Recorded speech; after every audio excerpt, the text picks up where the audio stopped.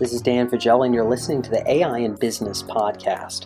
When people hear about our flagship research here at Emerge, which is called the AI Opportunity Landscape, they presume that what we're delivering to the client is really a map of use cases and where the return on investment is within their sector. And certainly that's part of it. But actually a lot of what's delivered is determining the level of AI readiness of the organization we're working with and matching the use cases to what they can actually handle and what's reasonable for them. Determining AI readiness is a tough challenge. There's a lot of different considerations to take into account, and we like to get perspectives from different experts, folks from cutting-edge startups and also folks who work for some of the biggest, fastest-moving tech companies in the world, and Amazon is definitely one of them. Joel Minnick was once with AWS. Now, at the time of this recording here, he's since moved over very recently to work for Databricks, but at the time of this recording, he was with AWS. Joel speaks with us this week at an enterprise level. In Amazon's work with larger companies, what does AI readiness really mean? What does it imply for a firm to be ready to adopt and to deploy artificial intelligence? Kind of a unique perspective. Amazon, again, working with many of the biggest brands in the world, AWS being sort of the place where a lot of AI processes are housed for larger organizations. And Joel has a nice viewpoint on how he defines AI readiness that I think will be helpful for you as well. If you're interested to learn more about our flagship research, how we essentially showcase the ROI of AI and help companies pick high ROI projects, you can learn more at emerge.com, that's emerj.com/AIOL, that's AI Opportunity Landscape. Emerge.com/AIOL. You can learn more about our flagship research. We have a little 2-minute video up on that page to showcase how it is that our research works and what it is that we deliver. So check that out if you're interested. And without further ado, we're going to hop into this episode. This is Joel Minnick, who was with AWS, is now with Databricks, here on the AI in Business podcast.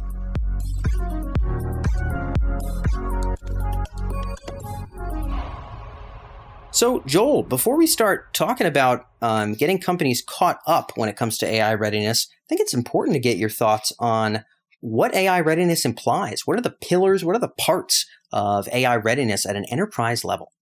Yeah. When it comes to thinking through AI readiness, there's really 2 pieces to it. The first is the technical piece and understanding the science of machine learning. And I think that is one that, with the different choices out there of ML services today, you can go on a journey there. If you've got data scientists in-house, you can begin to use some of the really powerful advanced machine learning tools. Fantastic. But there's also been a lot of advancements made around managed AI services that can take care of a lot of the data science for you, so that what you really have to focus on then is the customer problem, and bringing the right data to the problem and allowing these services to help you find the answers and to help you move faster as your folks get skilled up and get more and more of that data science expertise underneath of their belt. I think the other piece, though, that's really interesting as you think about readiness, though, is the readiness of the business. Because what's really important about machine learning is that it's not just a technical problem. And what I chat with customers a lot about is really making sure that when we sit down to talk about machine learning problems and what machine learning problems we want to tackle within an organization, is that we have both business experts, subject matter experts, and technical experts at the table. Because you have so much of machine learning success is based on the data that you bring to the problem and understanding what data is important, as well as understanding what actually makes for a good prediction. If we build a model that recommends things that just aren't feasible or don't make sense in the context of the business, then that model's not helpful. And so really assessing that both the business organization sees value in machine learning and the technical organization is ready to pursue it and invest in it are 2 halves of that readiness problem that customers need to consider and make sure that both sides of the organization are on board to go after that problem. Okay, this is an interesting way of slicing it. I've had a lot of people put together more pieces, but I kind of like this really simple sort of 2 halves to the whole deal. You're talking, just to clarify here, the tech side of the house, as it were, and the business side of the house, as it were. Would this be the colloquial way to refer to these parts and kind of their agreement and communication? Yeah, I mean, I think an example here would be if a organization was to pursue personalization and say that we really want to begin to engage in providing better product recommendations or better offers to our customers or better content if we're more in the media space. It's really important that in that case, your product teams or your marketing teams are on board with that initiative, that they're going to be at the table helping to craft what that solution is going to look like, as much as it is important that the development teams are at the table thinking through how to implement it.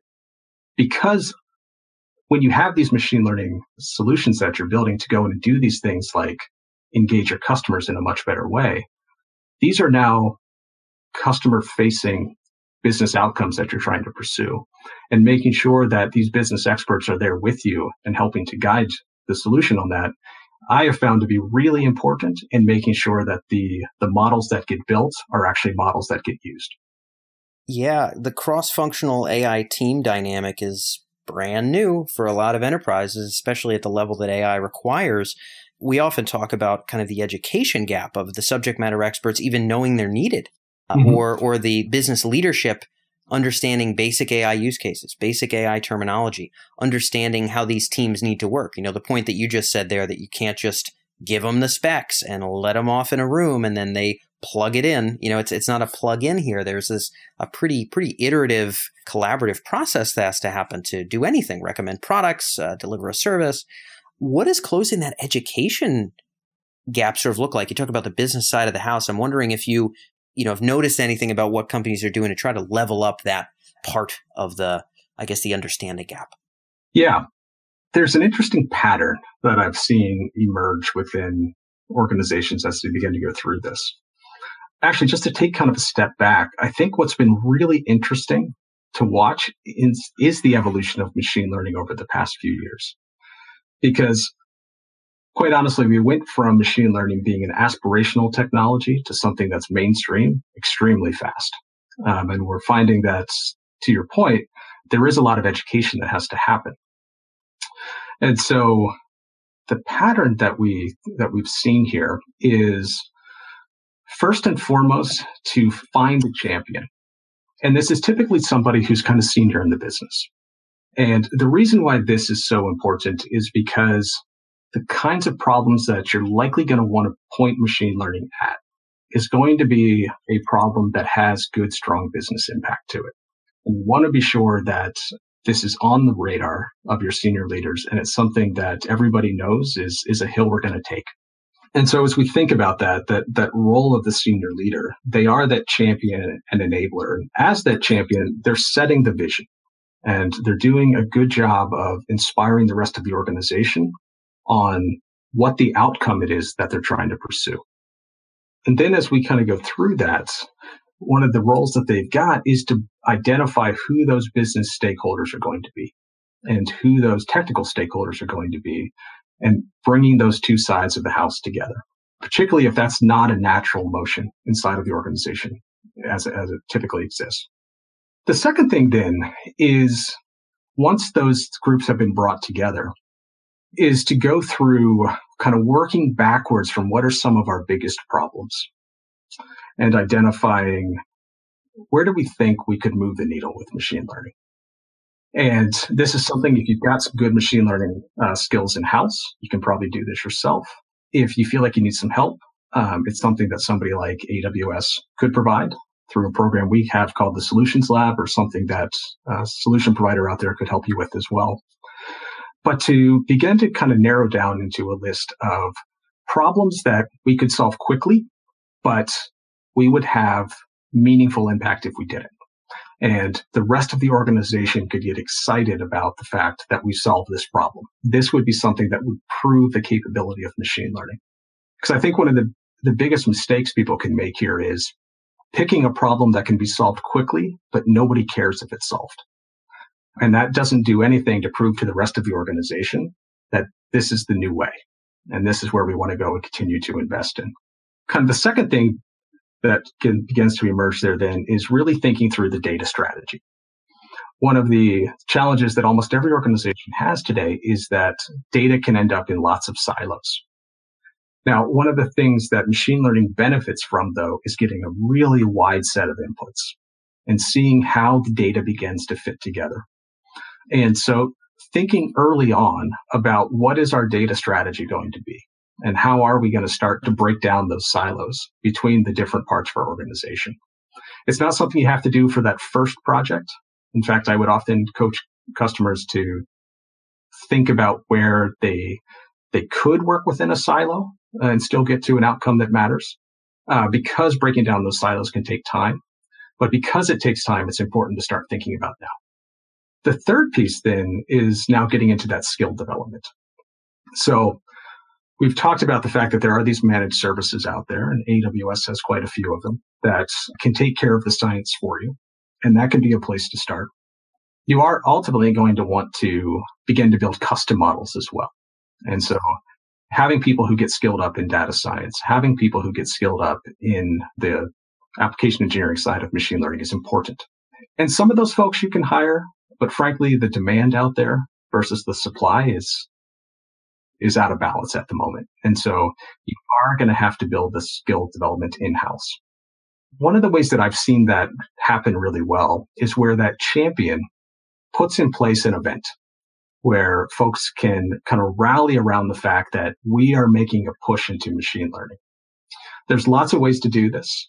One way I'll just mention that we've seen some success at AWS is we have a program out there called the Deep Racer League, which is where developers can build autonomous scale cars and learn machine learning along the way of doing it.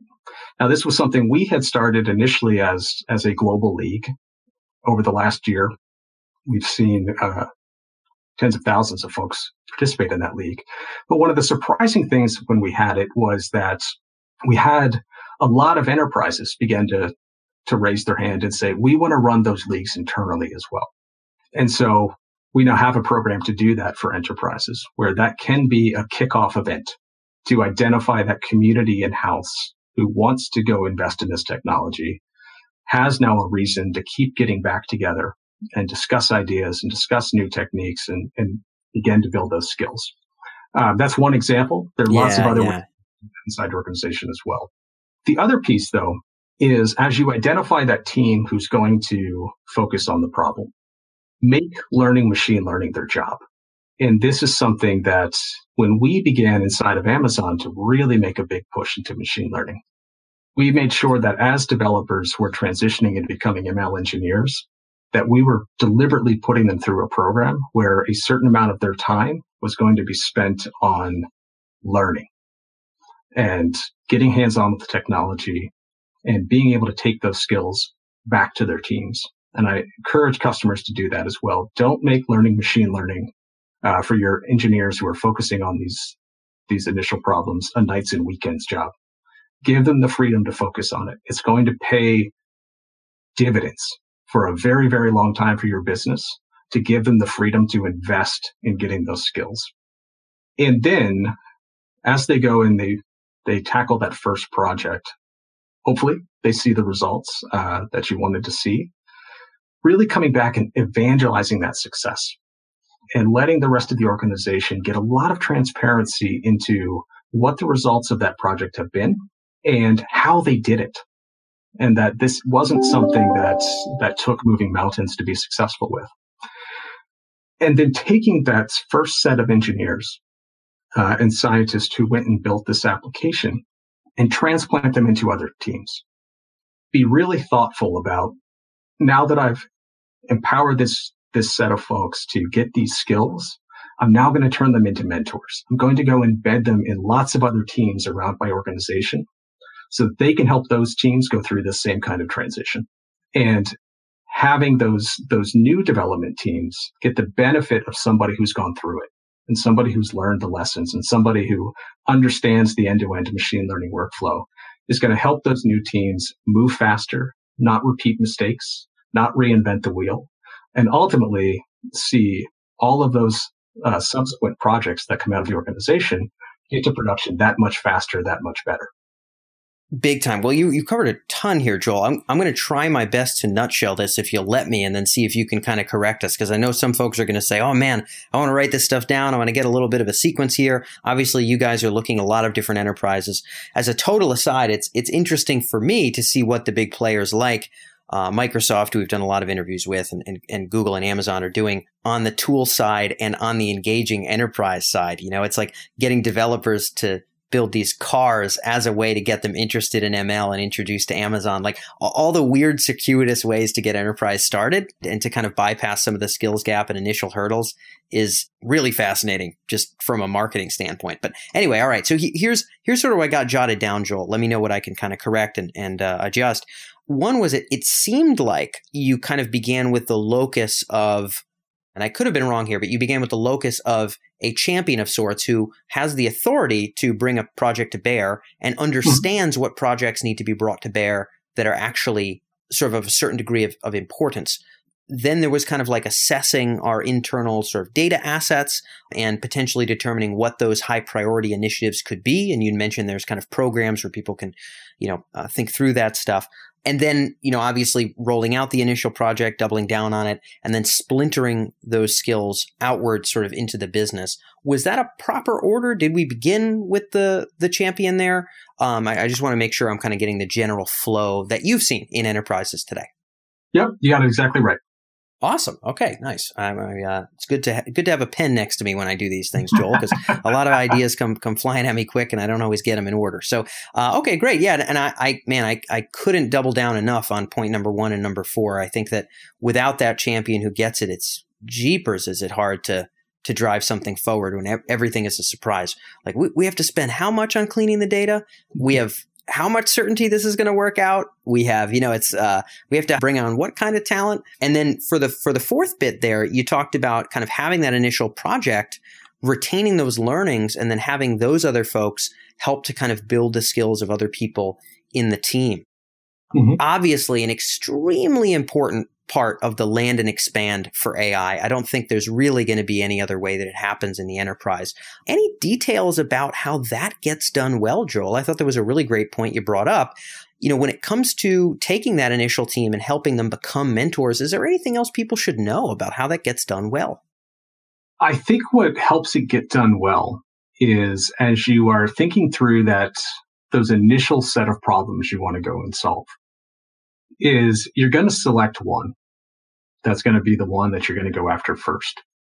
But being thoughtful about what projects 2, 3, 4, 5 are going to be, and not losing those, not letting that be something that then gets put in a drawer, but knowing that those are the next things that are up on the machine learning roadmap for the organization, and making sure that the teams who are going to be responsible for solving those problems are at least getting insights and updates of how that first project is going. Some of the things I've seen work really well are sometimes that first team is scheduling kind of a monthly lunch and learn about here's where we're at, here's what we're learning, here's what we're finding is working really well for us. Here are places we've learned that we need to go and invest. And that can be really important because some of those things can often be more infrastructure sorts of challenges that they're trying to solve for, or data cleanliness challenges they're trying to solve for, that these teams waiting in the wings can go and do now. They don't need to wait for these mentors to land inside of their team before they get started on those things. Yes. And so it's a way for them to still begin to come along in the process, even though they haven't quite got to the machine learning science yet. And then also making sure that the folks who are going through this first project know what's next, that they know when this project gets landed, that some of them are very likely going to remain and stay and continue to evolve that solution, but that others are going to go out and begin to embed themselves in other teams and take on new challenges. And really make that an important thing. Those people are your internal evangelists now on Yes. what's going to be next in your org, and make sure that they're excited about that and that they realize how important that is for the organization. Because when you ignite that passion in them and you're bringing them along on what is the future for the organization, I find that they're just the level of teaching and the level of engagement they have as they go and land in these next teams is just really powerful. And they do such a great job at getting all these engineering teams that kind of span out of that first project just as excited as they were to go after these challenges and move fast and solve big problems and ultimately deliver much better experiences for their customers. Yeah, I mean, you ask what's a bigger deal, a Harvard MBA or really practical in the weeds experience in applying AI in an enterprise, which is a really messy, super rare experience right now in business. Got to be the latter across the board in many respects, right? Those become your gems, I guess, that house this really unique experience that they can then kind of share with the rest of the team, where no matter where you went to school, you don't know it. Yeah. And just even kind of looking one step up above that, there's only a few times typically in kind of the evolution of technology where there are these sea changes in the way things are done. And giving folks the ability to be part of that, to be at the front end of that wave in their organization is just such a motivating, empowering thing. Big time. And I think that getting that initial momentum ball rolling, I think a great thing that you brought up, Joel, was to retain those learnings and to share that. I like the lunch idea. I hope that somebody on this, one of our listeners will actually enact that lunch idea. Shoot me a LinkedIn message and let me know that you did it. Definitely not heard that one, but anything that gets that osmosis factor going early in a company is awesome. And Joel, I appreciate the practical insights. I know that's all we had for time on this episode, but thanks again for joining us. Thank you. I appreciate you having me.